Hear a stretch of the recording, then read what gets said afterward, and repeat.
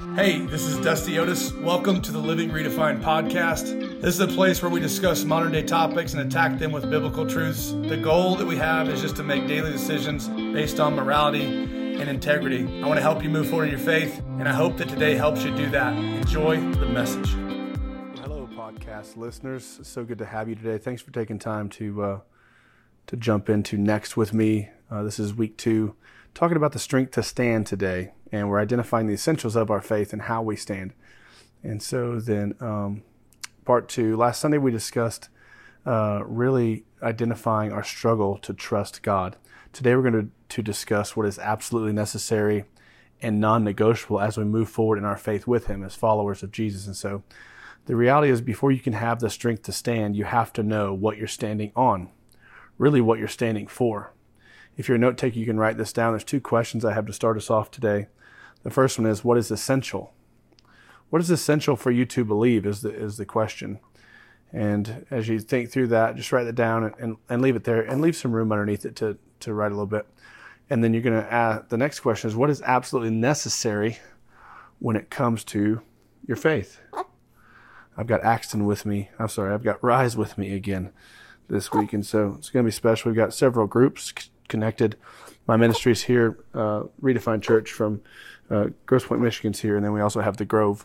We've had some technical difficulties this week. We're rebuilding the sound booth and creating, improving the quality of our systems. And so, anyways, as you wrote those down, here's the deal: we have the essentials of life, right? The essentials of our life are simple: they're water, food, and rest. Those are super essential. Like, without those, we can't make it. And then we have the necessities of our life, right? This is the stuff that we like to keep stocked in our cabinets. It's paper products, soaps, toiletries. I mean, you name it. You're the one who keeps your cabinet stocked. And so, but the necessities, like, I can't make it this week without this. And so make sure to get some of this when you go, And then we have the preferences, how we prefer things to be or what we like, right? The stuff that we like, restaurants, places, our path, etc. And so in all of that, what you need to realize, I think what we all need to realize is really our preferences are what makes our life normal. Our preferences make our life normal. And so this is how we like to enjoy life. It's the path that we go to work. It's not that you need to drive that path every week or every day. There are several ways to get to where you're going, but you take the path that you like the most, right? And just because this is how we like to enjoy life doesn't mean it's necessary. It also doesn't mean that it's normal. It's just our normal, right? And so because to stay alive, we only need water, food, and rest. Water, food, and rest. We really only need the essentials. We don't look to the essentials of being normal, though. We look to our preferences as what we like. And when you think about the essentials, well, when it comes down to it, we have a lot to be thankful for, because really we only need water, food, and rest. Matthew 4:4, Jesus replies to a crowd. He says, "It's written forever, and it forever remains. Man shall not live by bread alone, but by every word that comes out of the mouth of God," which in 2022 terms means we can't live on self-satisfaction alone. God created each of us for a purpose. And so then, and that purpose is not self-fulfillment. And so, and the reason is because we can't live on self-satisfaction.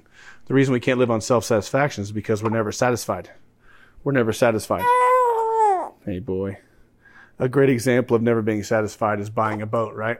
If you're a boat owner, God bless you. This is not anything against you, but it's like the boat and RV story, right? We anticipate and we expect and we create magic in our mind about this big purchase. For some of us, it's cars, right? And so then when it comes down to it, we get what we went after. We get the boat, we get the RV, we get the car, and the first week it's magical. The first month it's magical. And then we get the payment if we're not cash people, right? And when we get that payment, the only thing we feel is the weight of that payment. It's not the enjoyment or the excitement or the expectation that we had before. Now we just expect to pay for this thing. And that's why most people say there are 2 great days when you buy a boat. One, the day that you buy it, and the day that you sell it. And in all of that, we talk about self-satisfaction, never being satisfied. It's because we always want more. And then the reality from that is the more money that we make, the more money that we spend, the greater our preferences get. So we're really never content. Even though 1 Timothy says godliness with contentment is great gain. And if you go to the amplified version of this, it says, which means godliness is actually a source of great gain when accompanied by contentment. That contentment which comes from a sense of inner confidence based on the sufficiency of God. It's his sufficiency in us. It's not ours. So it's not our satisfaction. It's his will that we're after.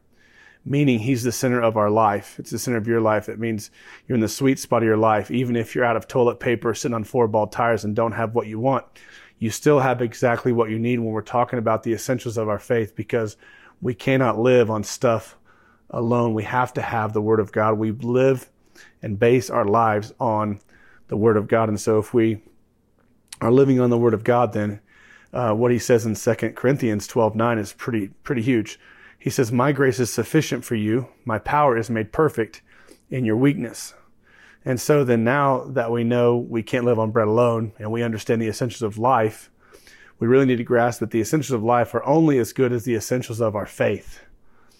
And the concern with our essentials and with the essentials of our faith is at one time they were concrete, and now they've been stretched. And they're stretched super thin and they're very narrow, or they're super shallow. And that's because culture continues to push the church, and the church continues to walk towards culture. And so I'm going to go back to the original question. What is essential for your faith? This question is crucial for bringing clarity to your faith, and it's going to direct your path as a follower of Jesus. In 1902, a pastor said that we all must believe three things: in essentials, unity; in non-essentials, liberty; and in all things, love. In all things, love. This doesn't answer the question what is essential, by the way, but it does give us a guide on how to treat everything that is non-essential. We should be united in faith, not categorized. It's not about a denomination or a culture or a thing. You know, every other god that people worship is dead. It has died. Jesus is the only living God. And so it doesn't make sense to me why we can't get behind worshiping somebody who's alive, when a lot of other religions worship something that has been dead for a long, long time. And so then we are united in our faith. We're not categorized. And so we're united in why we gather. Jesus, he's our Savior. This is essential to the foundation of our faith. And we have freedom in how we gather. So then, in talking about the quote from the pastor in 1902, you know, in the essentials, unity; in the non-essentials, liberty; and in all things, love. So then, in the essentials is we gather in the name of Jesus. We have freedom, liberty in how we gather, right? What we dress, the music, the refreshments, etc. Those are just essentially necessities, right? And then in everything we do while we gather, it should be done with love, which is preferred by God. And so in essentials, unity; and non-essentials, liberty; and all things, love. So if you're going to have strength to stand, what are the essentials? There are 4 things. If you're taking notes, you can write these down with me. 1, God the Father. You have to believe that God created you. When you think about how this relates to the Great Commission, it is go into all the world and make disciples, baptizing them in the name of the Father and the Son and the Holy Spirit. The baptism of the Father is salvation. It's your salvation. This is personal trust, conviction, and obedience.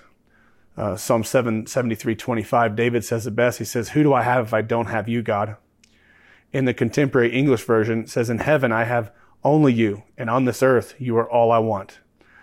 So then I believe in God the Father must be with the heart of trust and conviction. Then when you wake up every day believing God, period, not in God, believing God, that God is my God, he knows me, he loves me, he can and does reveal himself to my heart. He hears my prayers and he directs my way. That's that trust. That's that trust we confirmed last week. And so the second essential that we have is Jesus the Son. God the Creator, Jesus the Son. God the Father, our Creator, Jesus the Son, our Savior. In relation to the Great Commission, go into the world and make all disciples, baptism in the Father and the Son and the Holy Spirit. The baptism in the Son is water baptism. Jesus was baptized to be an example for us. He lived a sinless life. He was crucified. He was buried. He was resurrected. He died for our sins. And when he was raised to life for our justification. And so this is the foundation of salvation, which is that first baptism. Second baptism is water baptism. It costs you something. Your first baptism, salvation, costs you nothing. It's a decision that you make. The second one, water baptism, costs you just a little bit because you're going to go public. People are going to see it. And so then Romans 10:9-10 says it best. If you declare with your mouth Jesus is Lord and believe in your heart God raised him from the dead, then you will be saved. It's with your heart that you believe and are justified, and it's with your mouth that you profess your faith and are saved. And so then the third thing that we're looking at is God's Spirit. This has been referred to as the Holy Spirit. The Holy Spirit has a ton of names, but we're talking about God's Spirit. This is God in you. And this is really the assurance of our adoption as children of God. This is the assurance of our adoption as children of God. God says you're adopted. You are now part of a royal priesthood. You're in the kingdom. You're royalty. And because of that, every day we get to experience, because we have God's Spirit in us, we get to experience God's love, grace, mercy. We experience his favor. And this allows us to experience the peace of God, which passes all understanding. And that's huge. And that's huge. And so then when it comes to the third baptism, go into all the world, make disciples, baptizing them in the Father, salvation, and the Son, water baptism, and the Holy Spirit. Baptism of the Holy Spirit essentially gives you the power and the authority to walk in who God's called you to be on the face of the earth.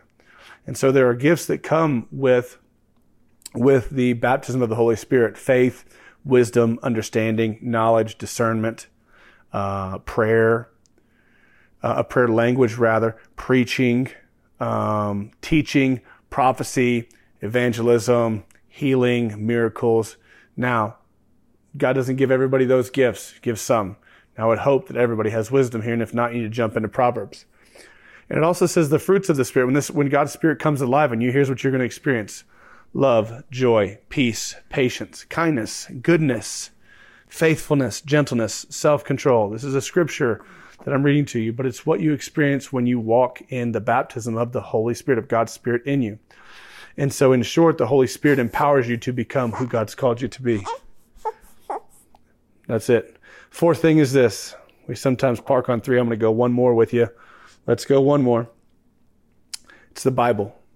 Number 4 is the Bible. It's God's inspired word. It says, man shall not live on bread alone, but every word that comes out of the mouth of God. So then, we need the word of God because it's a guide for our life.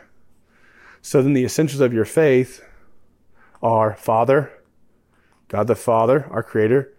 I believe 100%. Jesus the Son, our Savior. I believe 100%. God, the Holy Spirit, his Spirit living inside of me. I get that when I pray the prayer of salvation. I pray for the power of that to come into my life, to be a part of my life after I've affirmed my faith in Jesus by being water baptized. And then the Bible. All of these are God. All are one. In the beginning, the Word was God. It was with God. He was God. We're talking about Jesus here. And so these are all for God. This is what God has intended for us to believe. His hope is that we would be unified in the essentials. These are the essentials of your faith. So then, what are the non-essentials of our faith? Now that we've identified that, you could check out right now. If you have something to do, you could check out. But you want to talk about the non-essentials and really kind of figure out where the church got divided. Where do we start separating ourselves? By the way, the non-essentials aren't bad. There's nothing wrong with how we gather.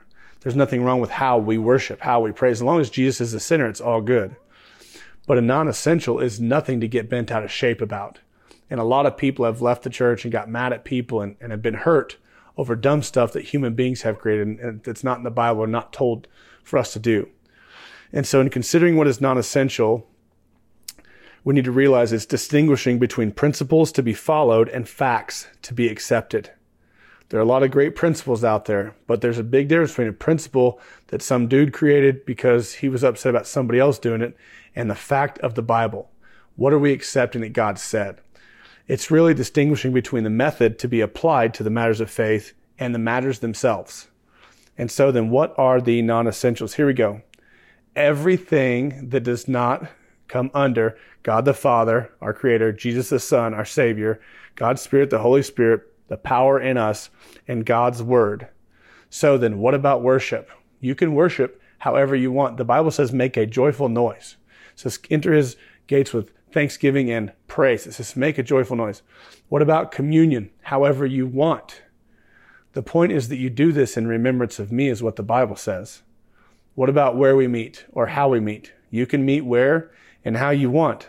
The Bible says, just do not neglect to meet together.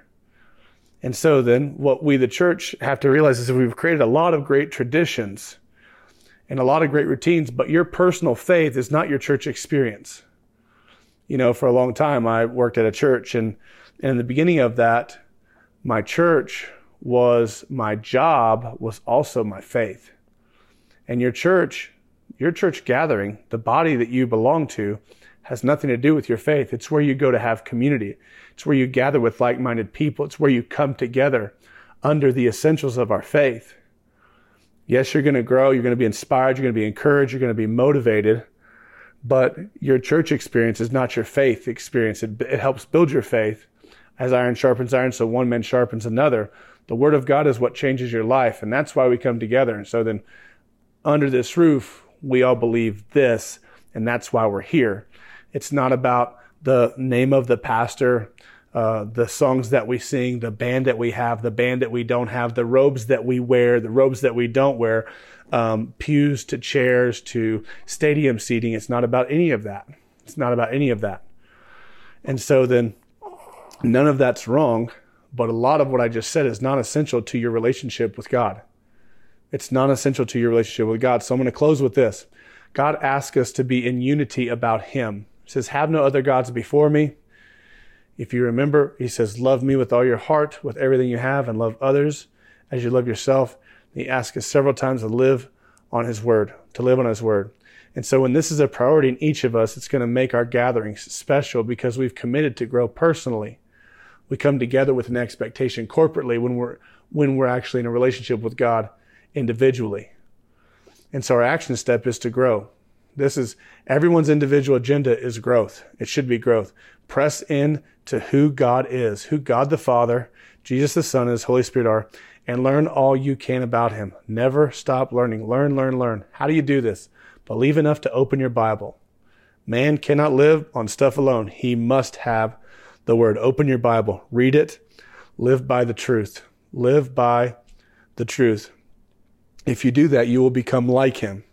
Be in relationship with Him. It's a constant. It's a daily walk. Be in relationship with Him, and your relationship will grow with Him and with others.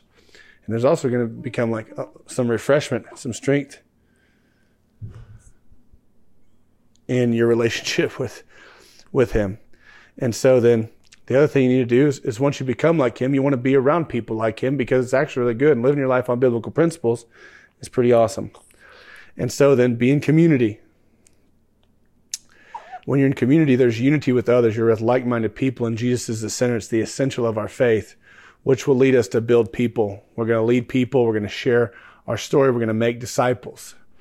The Apostle Luke said the essentials of humanity are faith, hope, and love. Notice that these three actions begin with relationship: faith, hope, love. They're not a long list of things to do. They begin with a who. Jesus is the center of that. It's a belief in God the Father, Jesus the Son, and who God is living inside of us. And so if we would all rally around the essentials, instead of disagreeing and complaining about what the non-essentials are, I think we would see a lot of people come together. Why do I know that? Because Paul tells us in Ephesians, do your best. Ephesians 4 verse 3, if you're taking notes. Do your best to preserve the unity which the Spirit gives by means of the peace that binds you together. Do your best to preserve the unity, which the Spirit gives, God's Spirit, by means of the peace. Peace binds you together. Why? It's unity, peace, because the center's Jesus. And so then that takes us setting our pride aside and getting real and being honest with ourselves. This brings unity. It's where we can rally around the essentials. Once you believe this, you'll begin to have the strength to stand. Let's pray. Father, thanks so much for today, for the opportunity to gather with people listening as they drive to work, as they sit in their office, Lord, as they're doing intentional study time at some coffee shop in some amazing place around our country. Thank you, Lord, that we can dive into your word, that we can get a little bit better, that we can go a little bit farther with you, that we can grow a little bit deeper so we can reach a little bit higher. Thanks so much, Lord, for the strength that you give us to walk, to follow, to stand. Help this message sink in the hearts of your people, Lord, so they can grow in their relationship with you. I ask you to help them to rely on this and go back to it on a regular basis, Father God, so they can be refreshed and encouraged in their relationship with you. I love you. Thanks for letting me be a part of what you want to do here on the earth. And I just thank you for the people who are listening. Thanks for everybody who supports our ministry. Lord, we cannot reach people without the support of kingdom-minded people. Thank you so much for that. I love you, and I thank you for an awesome week. It's in Jesus' name. Amen. Hey, thanks so much for listening. God bless you guys. I'll talk to you. See you next week. Thank you so much for joining me today. A huge thanks to those of you who support our ministry. You make what we get to do in Michigan, Oklahoma, Texas, and Colorado possible with those weekly outreaches to our hospital heroes and public servicemen and women. It's a big deal to get to do that and to support the people who are caring for our communities. And so go ahead and click the link in the description to become a partner, or you can visit liveredefined.com and click the giving link. If you enjoyed the podcast, please take a minute to like and subscribe or share it with a friend. Thanks again for being here today. God bless you.